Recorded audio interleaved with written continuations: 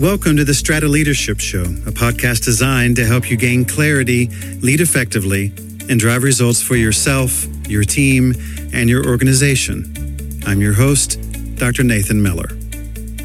Today, I'd like to welcome to the show someone that I've known for a handful of years and someone that I just, from the beginning, really had just a great deal of respect for, and that has only grown over time. Today, we have my friend that's going to be joining us, Dr. Ryan Brown. Welcome to the show, Ryan. Thanks, Nathan. It's great to be with you. So Ryan or Dr. Brown, either one fits him. He's the kind that is comfortable with whatever. But he is someone that I just call him Dr. Brown because he's the kind of person that when I talk to him, I think this guy's a lot smarter than me. And he is the managing director for measurement at the Dorr Institute at Rice University. And I just love this guy because he's the kind of person that can sit down with the most sincere academic and have a great discussion with them, and then turn around and talk to a practitioner like me and makes both of us feel very welcome and heard. And so I'm just so glad that he's with us today. So Dr. Brown, how is life in Houston today? Well, life in Houston is challenging, like it is all over, I suppose. Our management of the COVID epidemic has been about like it has been in other places, maybe a little worse than some. And so it's a challenging time to be an American. It's a challenging time to be a leader in America, but it's also an exciting time. And it's especially exciting for me to get to be a part of an institute whose sole mission is to make more and better leaders. So I actually feel challenged, but I also feel inspired when I get up every day saying, all right, these are real problems and we need real and better leaders to help solve them. Well, if anything, what's happened during the pandemic, what's happened with the social unrest, or some would even call social progress, some of the things that have been happening, it has underscored the significance of having leaders who are prepared to make a difference. And so you referenced it a little bit, and I hope you will feel comfortable referencing it throughout our time today, because I think what you're doing at the Dorr Institute there at Rice is among the most creative and innovative things that I'm seeing right now in higher education. Could you tell us a little bit about the Dorr Institute? I would love to. The Dorr Institute started back in the summer of 2015 at Rice University. And its mission was simply to help Rice students to develop their capacity to lead. And since its initial launching, we've actually expanded that mission a bit to include helping to elevate the practice of leader development throughout all of higher education. So we have an internal to the university component to our mission and an external component to our mission. And I find both of those components to be really inspiring. But the second component, the external component, I think is especially inspiring because the idea that we could be at the forefront of what I hope will become a movement in higher education is, it's kind of profound to me. So it's a real honor to be a part of the Institute, to watch it grow, to help it grow over the years. We initially started out working with a handful of students in a small pilot program designed to see if the practice of professional leadership coaching might work in a college environment. So this is a practice that's very common in the business world, working with 40-year-olds, 50-year-olds in various, management or executive leadership roles. But could we do the same sort of thing for 18-year-olds, for 19-year-olds, and help them move meaningfully on their journey as emerging leaders? So it began as a small pilot program. We've now worked, this year's graduating senior class of undergrads, we will have worked with close to 40% of them over the last 4 years in a variety of programs, not just leadership coaching. But it's been exciting to watch that growth and to now have some expansion into other universities and people that are joining us in this movement to help really take the process of developing college students as leaders much more seriously and essentially to professionalize it. So it's been really fun to watch. Well, you've had a pretty long history working with universities. Let's go a little bit farther back Tell us about where you grew up. I grew up in a small, affluent community outside of Birmingham, Alabama. It was a nice community in many ways. Like I said, it was affluent, a lot of privileges afforded to me that I wasn't entirely aware of at the time. I really had no idea what I was missing living in that community, where basically everybody looked like me. There was hardly a person of color to be found in the entire city that I grew up in, even though, as I said, we were right outside Birmingham, Alabama. And I later came to realize that that was not an accident, that my town had been created in the 1950s as a response to Supreme Court decisions forcing schools to integrate. A group of people in Birmingham decided they didn't like that, and so they created a whole new town where they wouldn't have to integrate because nobody who wasn't white would be living there. And they found ways of making sure that that was true. So I grew up in this community really oblivious to these sorts of historical factors until I guess I was a freshman in high school. I read a book called Black Like Me by a white journalist named John Howard Griffin, who in the 1960s traveled around the South after medically altering his skin tone so he looked black. And he got an insider view of what it was like to be a black man in Alabama and Mississippi at that time period. And so for me, as another white young man in the South in Alabama, I got to have his perspective and his experience as an outsider posing as an insider in that community. And it really was eye-opening for me. I think in talking about that book and the experience of reading it with my classmates, it was also eye-opening in the sense that I admitted after reading that book that I had become aware of some of my own biases and even prejudices. And the shocked response from my classmates was really noteworthy because none of them were biased, none of them were prejudiced, even though they didn't know any black people other than maybe their housekeeper. Several of them mentioned, I have a black housekeeper, I'm not prejudiced.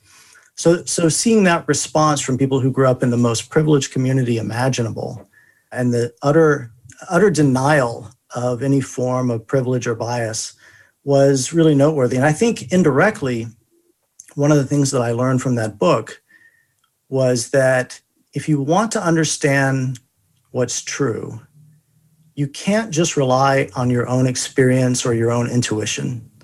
You've got to have some data. So there's I think, an important sense in which that book laid a foundation for me in becoming a social scientist and getting interested in topics of like stereotyping and prejudice and bias, but more broadly in this idea of the importance of the scientific method for understanding the human experience and shedding light on what's really going on beyond what we can know just from our own intuitions. So you finished up in high school where you were a pole vaulter, you were a runner, you were obviously someone who took your academics very seriously. And then you go from that spot, Birmingham, which for many people, Birmingham, Montgomery, these are some of the most important places where you started seeing some shifts in how people thought about racism. And so you start discovering this about your community, you start thinking about your future. And so you go from there to Rice as a student. Why did you choose to be a psychology major? Well, I went to Rice thinking I was going to be an engineer like my dad. But it only took me about a year to find out that although I loved math and science, my heart was not in the field of engineering. So I discovered psychology as I began to explore different majors. I basically took a little bit of everything, fell in love with psychology. And then within the field of psychology, I found social psychology, which for social psychology, the topics like stereotyping and prejudice and bias, they've been bread and butter topics really since the 1930s, 1940s, since the founding of the field. And so I think that probably played a role in my interest in this field that I've come to love. From Rice, I went on and got my master's, my PhD from the University of Texas at Austin, where I worked with a whole bunch of different faculty members. Dan Gilbert, Bob Josephs, Bill Swan, Jamie Pennebaker, all kinds of very different, very creative thinkers, which I think really solidified my love for the field, but it also was great for me because it exposed me to a wide variety of topics and literatures within the field of social psychology and a lot of really different approaches to understanding the human experience as a social psychologist. I didn't know it at the time, but that breadth of experience, that breadth of creative, curious thinkers would wind up really serving me well in my career as a social scientist as I went on to study lots and lots of different topics within the field of social psychology and eventually wind up back at Rice University working at the Dorr Institute, where my job is to measure all these different subtle, sometimes not so subtle, but sometimes very subtle aspects of growth among emerging leaders. And so that breadth of experience that I got all the way back into graduate school has really been important to me as a social scientist. Well, it's a special thing to be invited back to your alma mater. And I'm so grateful that you had the chance and that it worked for you to be able to do that. You talked about being a social scientist, and that was a path that I'm assuming you just didn't have a bunch of friends from back home that you could talk to about their path to becoming a social scientist. So if you could go back and you look back at your career, what is one thing you wished you had known when you were beginning down that path, whether it was in the PhD program, getting into some of these other areas? Looking back on it, what's something that you wished you had known? That's a great question. I think I always struggled. For a long time, I struggled with the fact that as a social scientist, I was interested in so many different topics, trying to understand the human experience from lots of different angles. And I always struggled with the idea that I wasn't an expert in any one particular thing, which is, as an academic, that's the norm, that you become an expert in a very, very narrow field within your discipline. And I just never wanted to do that. I kept thinking, oh, that's an interesting topic. Let's study that. Oh, that's an interesting topic too. Let's study that. For me, the social sciences are not so much centered on one particular set of theories or paradigms, but really just social psychology as a field is an approach. It's the idea that we can use the scientific method to understand maybe not all, but a great deal of the human experience, from thoughts to emotions to behaviors, when we're all by ourselves in a room or when we're in a crowd, when we're with our spouse. I mean, all these are domains in which we exist and in which we exhibit patterns of thoughts and feelings and behaviors. And so you can apply the scientific method to understanding those. And I think I wish I'd known, so I could have just let myself off the hook a bit. I wish I'd known that it was okay to be a generalist like that, to just be curious about new ways of understanding the human experience and be okay with that. But I think for a long time, I felt like I was missing something by not specializing in one particular niche area.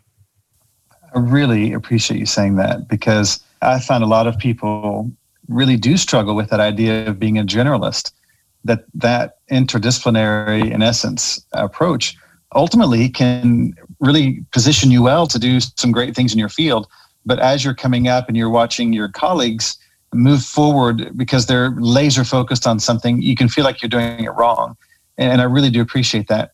Earlier, you mentioned that the book Black Like Me, which I also read in high school, and I'm glad to meet the other person who read that in high school. I have found that book to be profoundly helpful way back then, and I haven't met many people who have actually read that book. But you mentioned being able to see another world through a book. And then you start seeing other ways of being able to see the world and experience the world. But for a lot of people, that also involves another person, like a mentor, and you mentioned several professors.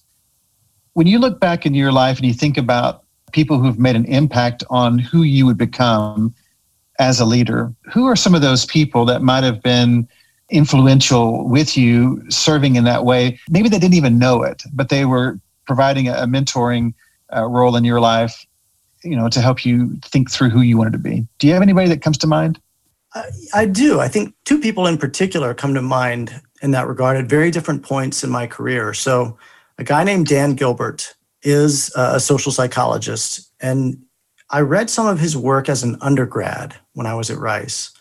And I think that was his research is really what pushed me over the edge and made me decide that's what I want to do. That's what I want to be when I grow up. I want to be somebody like him because he's so creative. He's prolific and a fantastic writer, but it's his creativity that really attracted me to the field of social psychology. So I went to the University of Texas to study with him. He's now at Harvard, has had just a fantastic career, and continues to be one of the most creative people in the entire field. So I think he was a very early influence on me in just becoming a social psychologist. And then later in my career, I spent many years at the University of Oklahoma as a professor of psychology.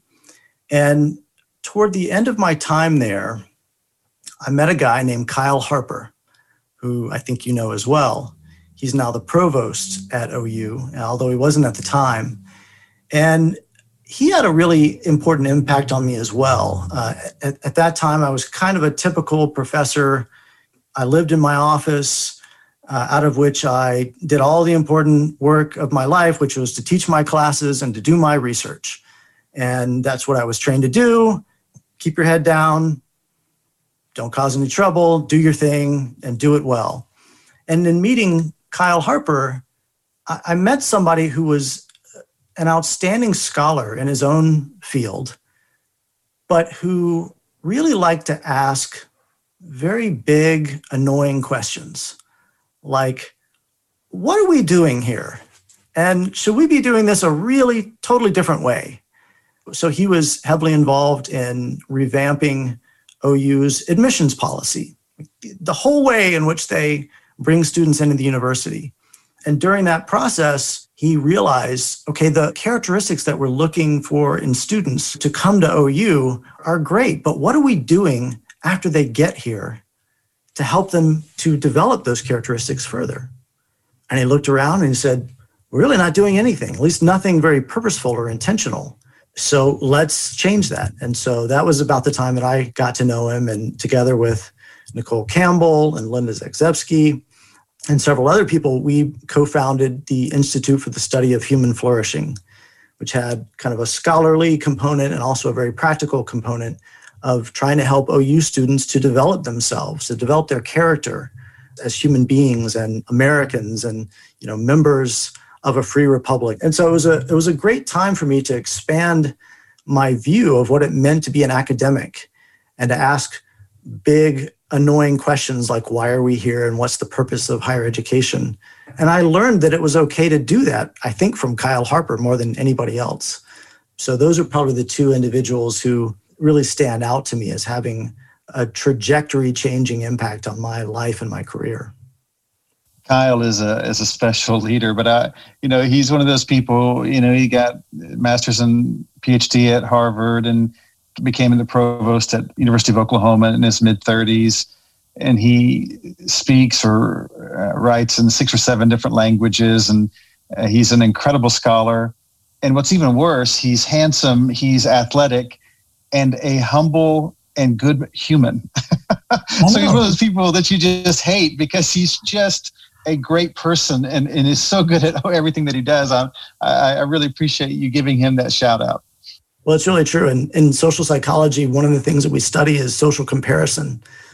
And we have what we call downward and upward social comparisons. And they're exactly what they sound like. A downward social comparison is when you compare yourself to somebody who's worse off than you. And one of the benefits of that is that you feel better about yourself. As a friend of mine used to say, if you're feeling really bad about yourself, just go to the mall. Just go to the mall. That's where the average person is, and you're going to feel better by the end of the day. When you hang out with Kyle Harper, you're constantly engaged in upward social comparisons. And so it can be a little intimidating, a little depressing, or it can be inspiring. And you decide, hey, that's what I want to be like when I grow up. Even though he's younger than me, that's what I want to be like when I grow up. I would constantly say to myself, interacting with him. And so he really is a great, inspiring guy. And Oklahoma, the state, but certainly the university are really lucky to have him.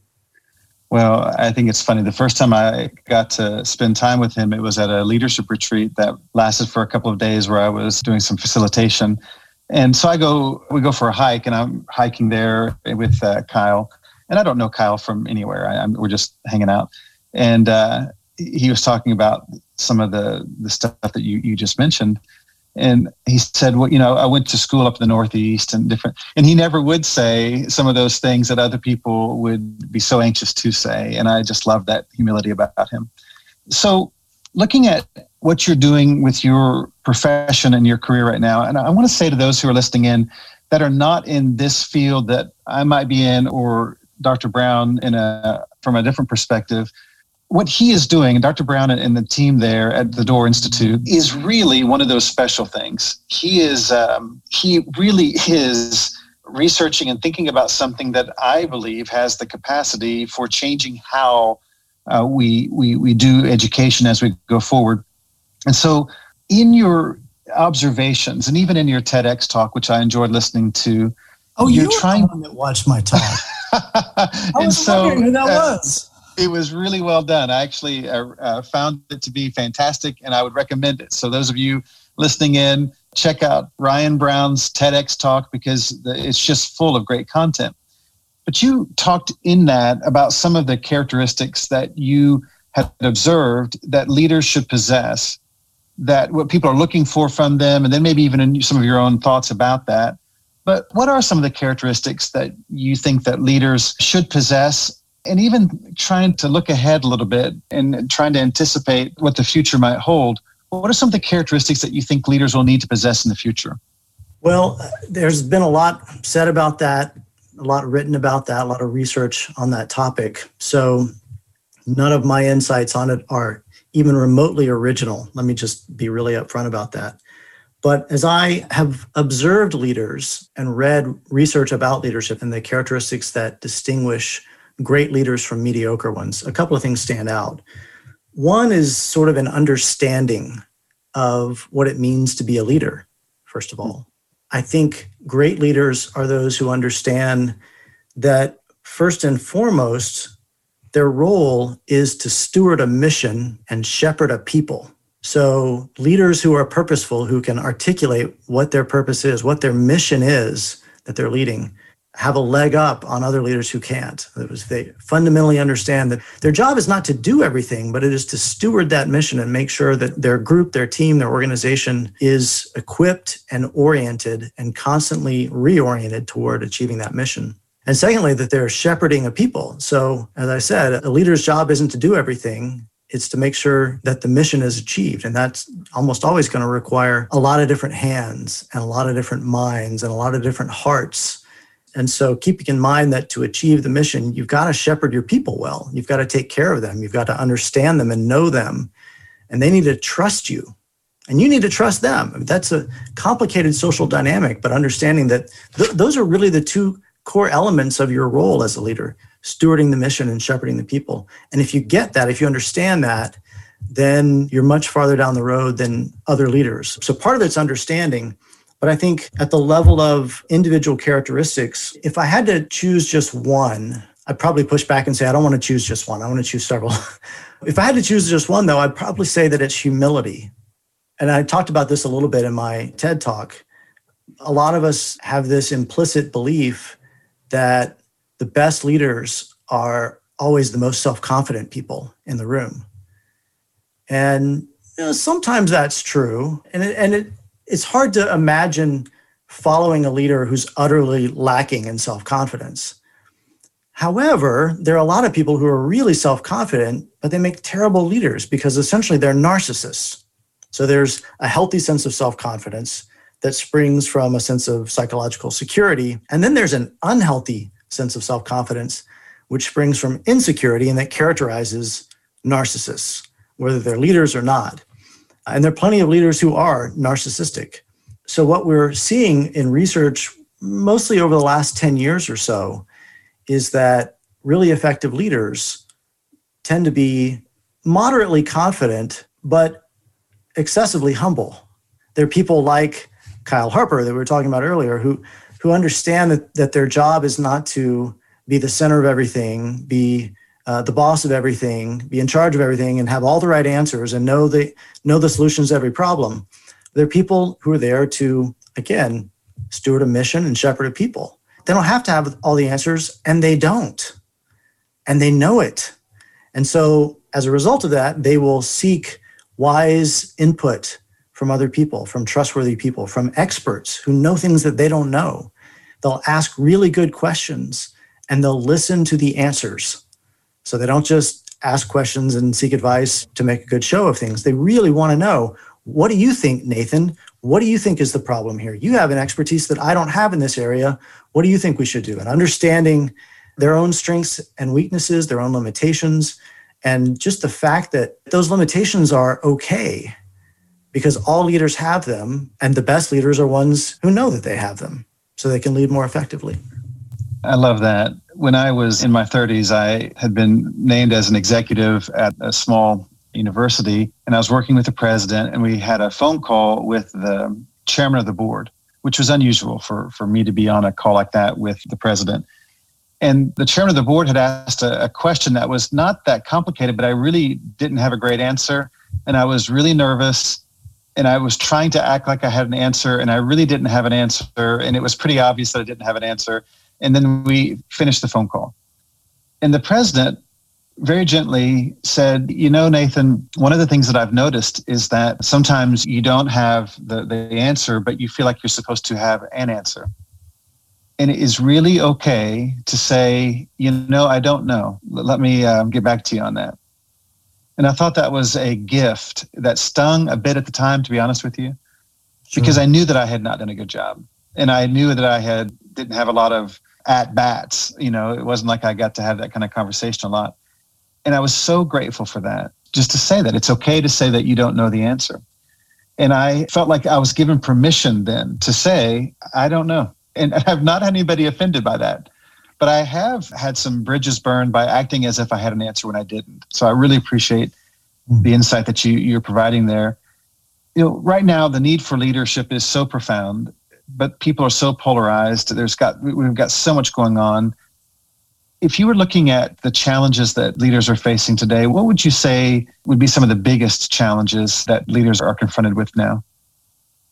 Well, I think looking around at the fracturing of American society, it's easy to point to external social factors as being the biggest challenge. And I think, sure, why not? I mean, there are some huge ones that are just in our culture, in our society at large, you know, misinformation, the lack of a consistent understanding of what truth means, how we determine what truth is. These are pretty fundamental challenges. And if we're not able as a society to make some progress on our understanding of these sorts of things and come together, we will not succeed as a society. But I can't help wondering if an equally large, equally fundamental challenge is more subtle than the stuff that we see when we turn on the news, no matter what station you look at, no matter where you get your news from. And what I'm thinking of is fundamentally our understanding of what it means to lead, what it means to be a leader.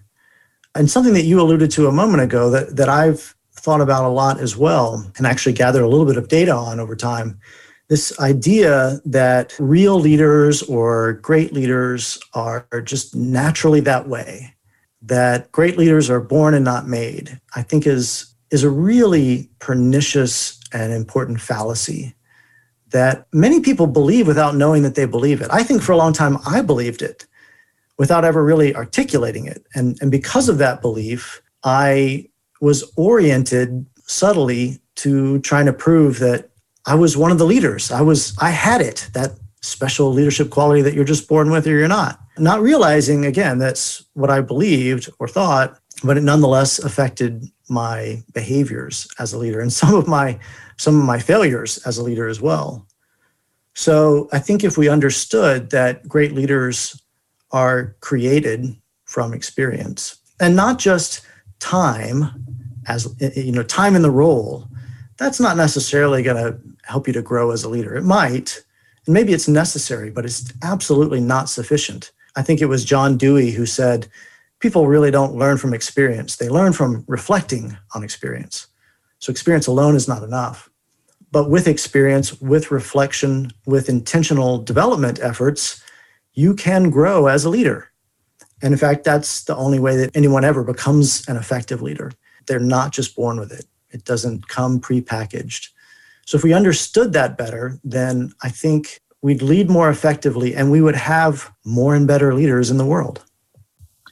I love that. And I also love that because it gives educators and coaches and band directors and all the people who influence young people first, because they're going to be influencing them for their entire lives, but they influence them at those pivotal moments because they could look at them differently, that this is not who has it and who doesn't have it. We might be gauging what they have now, and then we're trying to help them cultivate what they have. So I'm able to look at everybody as someone who has that potential and that capacity. So you are a part of a team that just wrote a book that just came out that is really focusing in on some of the things you mentioned earlier about providing more of that scientific approach to coaching, to even to college students and beyond, to help them think through their goals, their future, things like that. And then to really consider the future of higher education with that as well. Could you tell us a little bit about your book that just came out and give us some insights into what that's about? I'd love to. The name of the book is Leadership Reckoning. Can higher education develop the leaders we need? And we pose that as a question with the belief that higher education is capable of developing the leaders that we need, but capacity is not enough. You also have to have a plan, and the plan has to be effective, and then you have to actually implement the plan. So in the book, we talk about the state of leader development in higher education and just the kind of embarrassing fact that most colleges and universities talk about how developing leaders for society is part of their mission. They might actually have it in their mission statement. It certainly shows up in their pamphlets and recruiting materials and TV commercials. So it's a common trope, but the question is, okay, if that's really important to us, what are we doing about it? And so we, at the Doerr Institute, our whole purpose was to help Rice University do this, to be more intentional and more effective in developing students as leaders. But we began to look around at other universities and do some research on what other people were doing, partly initially because we just wanted to learn from the best and not pretend that we could come up with all the best answers ourselves. Let's figure out what everybody else is doing and take the best and adapt it and just copy it. And what we found as we went after different schools, some of them were Ivy League schools, others were state schools, but somehow they'd shown up on somebody's list of great places to grow as a leader. And what we found is, first of all, there was nobody in charge of leader development. There's no vice president for leader development at any school we ever talked to. I assume that you're familiar with the Carrie Underwood song, Jesus Take the Wheel. So that song is fundamentally about kind of an existential posture of surrendering to a higher power. But in writing this book, I periodically would hum the chorus of that song to myself because I'm thinking, well, Jesus, take the wheel, because nobody else is holding on to it. The car's moving, it's driving down the highway, but nobody's driving it. And so that's really scary. It's not a self-driving Uber car. It's a regular old car and nobody's hands are on the wheel. So how likely are we to be successful at developing students as leaders if there's nobody centrally in charge? And when there are efforts at a college or university to develop students, nobody actually has any idea whether what they're doing is effective because they never measure their outcomes.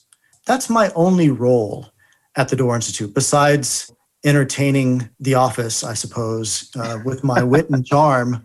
My only job is to evaluate what we do, to measure empirically the impact of our work, and to announce our successes and failures.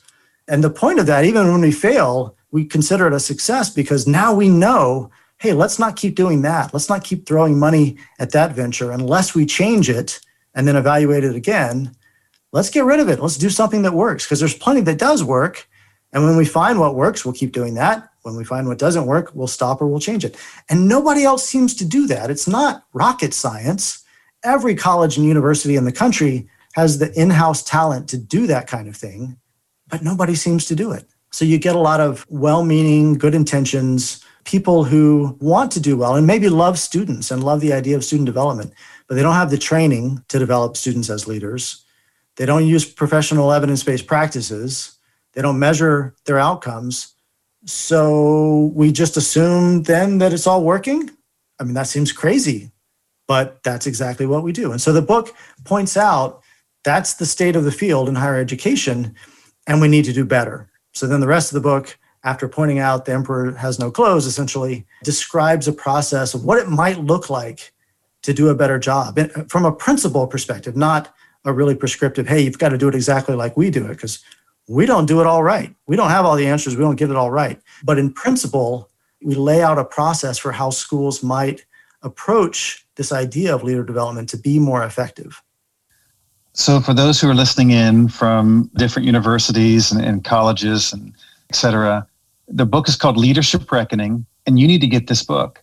Think about how your campus would feel different being able to have 10, 20, 30, 50 more equipped leaders, students who are serious about being able to serve others through leadership, what that could mean for your campus.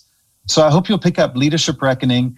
I know Dr. Brown, I know that the work that they are doing is something that is not only heartfelt, it is scientifically based. And this is an important work, but it's one of those things where it's kind of a niche market and there's not going to be a ton of people perhaps going out and buying the book. I hope that there will be a ton, but it's the people who will read this will have the ability to impact a much larger group. And so go get that book, Leadership Reckoning. It's one that is definitely worth your time to read and to contemplate what's in that book. So go check it out, Leadership Reckoning. Dr. Brown, we are so thankful for your time today. I know your time is extremely valuable and it just means a lot to us. I love how much you love your craft and how much you love the students and how deeply held you have this heart of passion of wanting to help people flourish, to have better lives. And so it is an honor for us to have you on the show today. Thank you very much for being a part of our show. Nathan, such a pleasure. I always love to talk to you. Well, the idea is that we are not just getting through life. We are finding our way. We are reaching out to other people. We are connecting.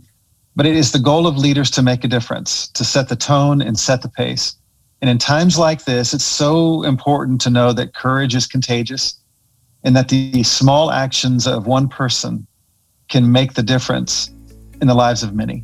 So today, it's your responsibility as a leader to set the pace and set the tone.